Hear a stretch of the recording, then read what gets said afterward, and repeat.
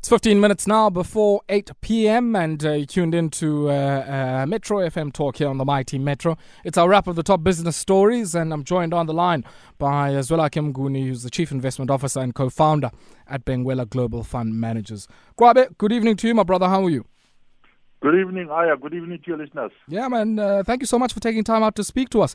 Kwabe, let's maybe start off here in the retail sector. I want us to take a look at some of the, announcements that came through from the Foschini Group today, and maybe giving us a glimpse into the trading and operating environment in the world of retail. What do you make of, their showing here?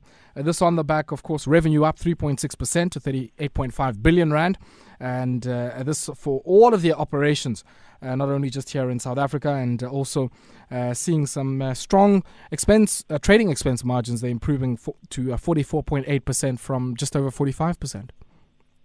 Yeah, look, I think the numbers look reasonable and decent given the environment. And I think, as we know, that their operations in the UK have been under quite a lot of pressure.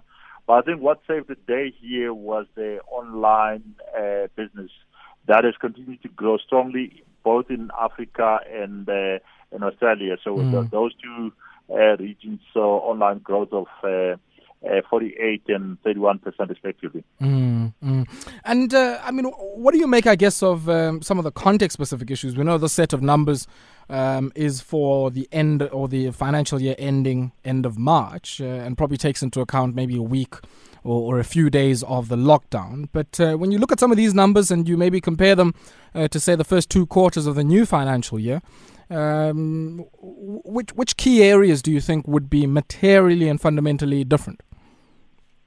Look, I think Africa would be hit hard in terms of, I think across the board the regions would be hit hard, but I think Africa would be hit hardest because it is where the governments didn't give material amounts of COVID-19 related grants. So if you could compare this to our situation here in South Africa, it's about, I think it was 350 rand.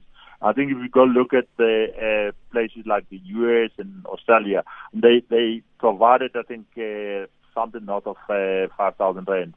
So I definitely think that the impact is not only going to come from the lockdown, but it's also going to be a result of the spending power that is not supported by the government. So I definitely think that we'll see a weaker first half after March. And let's maybe, shift our attention just slightly away from the retail sector for a second here. Amazon is set to add 3,000 jobs in South Africa, and I guess that's part of expanding their footprint in the world of data, cloud services, and everything else here in the South African economy, and maybe beyond South Africa into the continent. I think perhaps one thing to highlight before we move on to Amazon is that if you look at Foschini, they announced a rights issue of 4 billion. Yes. Despite the fact that they said the free cash flow was strong at 2 billion.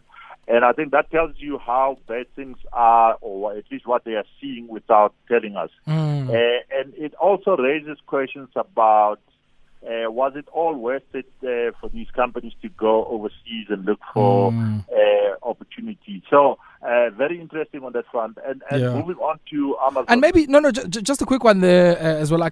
Just on that rights issue, they certainly aren't the only ones in the sector. We saw Mr. Price also doing something similar, and there's also a book build from Transaction Capital that we heard of. So it seems a lot of people in the marketplace seem to be, bolstering their kitty here in anticipation for some tough times. What do you guys make of that?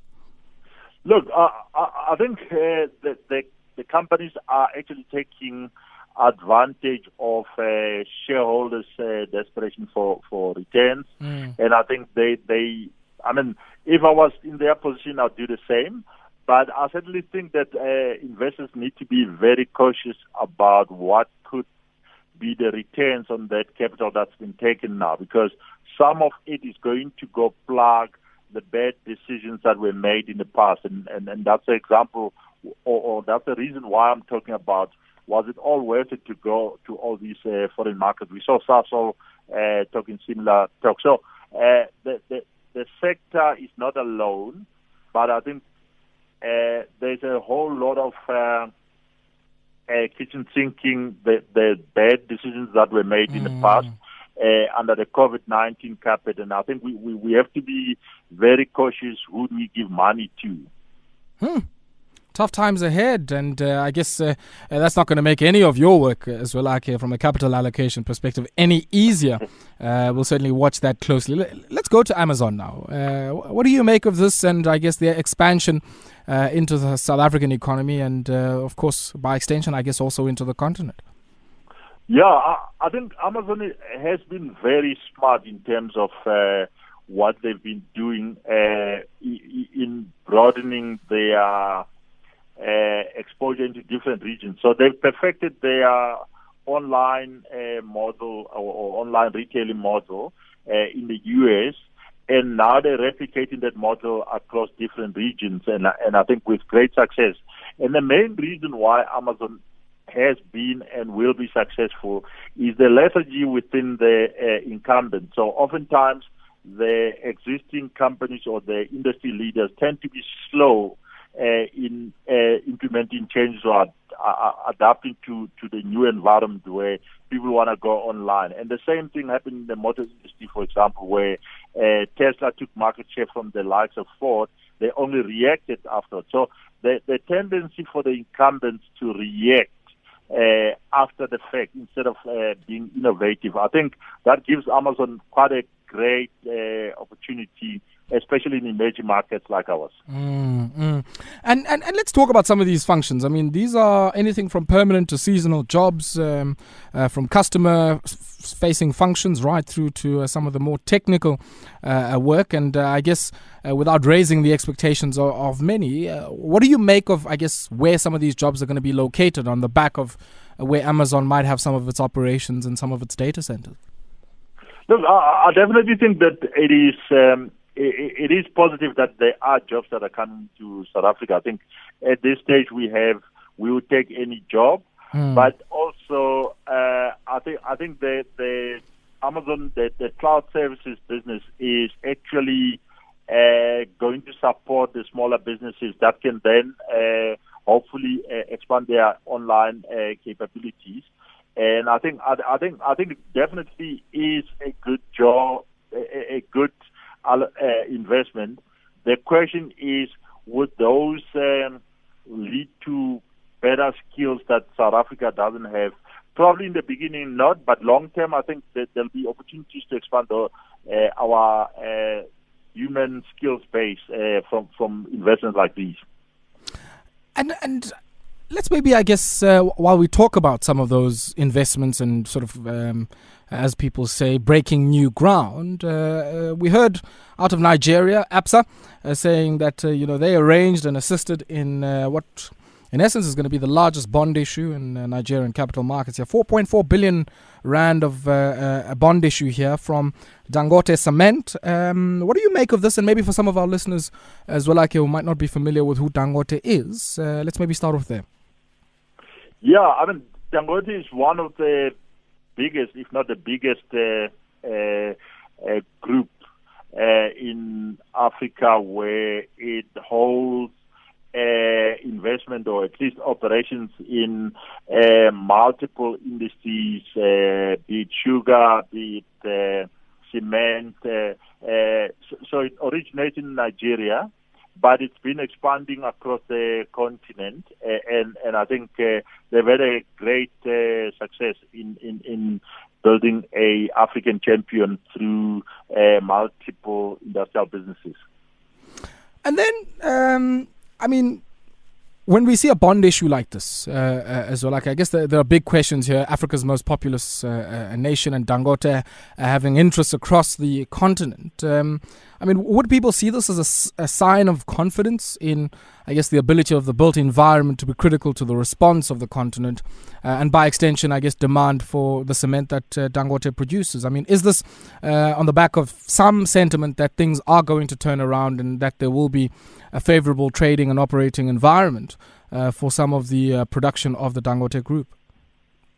Look, I'd probably say not yet overly on the change sentiment. I think it's more the investors' appetite for risk that is changing, in a sense that the governments in the developed world have basically put a guarantee on the bonds, and the bonds were bid hard. So the yields are very low in the developed world, and people are looking for opportunities to get yield. And if you look at this bond issuance, I mean, it came at a coupon of 12.5%, and if you compare that to the U.S. bonds that are giving you 1%, I mean, you probably want to hedge currency and take advantage of it. So I'd be cautious about the motivation why people have oversubscribed to this issuance. I think it's more of the looking of opportunities, but I definitely think that long term there is no other way but to actually look for opportunities in emerging markets. So I think sentiment would change naturally towards Africa and many other emerging markets. And then from a debt perspective, I mean, we often see, I guess, people going to the debt and capital markets to, I guess, refinance some of the other existing debt on their balance sheets. Is it the same here? Yeah, I mean, the body has been actually in an expansion mode, and I think that they did take quite a bit of debt on their balance sheet. And I think that part of the capital is going to go into funding or rolling over debt, but also to continue funding the expansion programs. So I do think that it's also out of caution that they're looking at this, thinking that what if the capital market goes dry and we still have some debt on the balance sheet. So I think a lot of companies are doing that out of caution, to be quite honest. Transnet, I guess they've been in the news for reasons both good or bad in the last 18 months to about 2 to 3 years or so. And it seems that the turnaround being implemented by the management team, they're headed by Portia Derby and some in the board, has now, I guess, gotten to a point where they're expecting many of the officials within the SOE to undertake lifestyle audits as a way to rebuild trust and maybe, I guess, as a confidence-building measure to the markets. Yeah, this is actually quite fantastic. I think from a citizen's perspective, I think that this is one of the benefits of resetting the governance standards within the state-owned enterprises. And I definitely think that lifestyle audits would probably help quite a great deal in identifying areas of risk. Where I'm not sure is the legal status of those lifestyle audits from a constitution point of view and from a labor law perspective.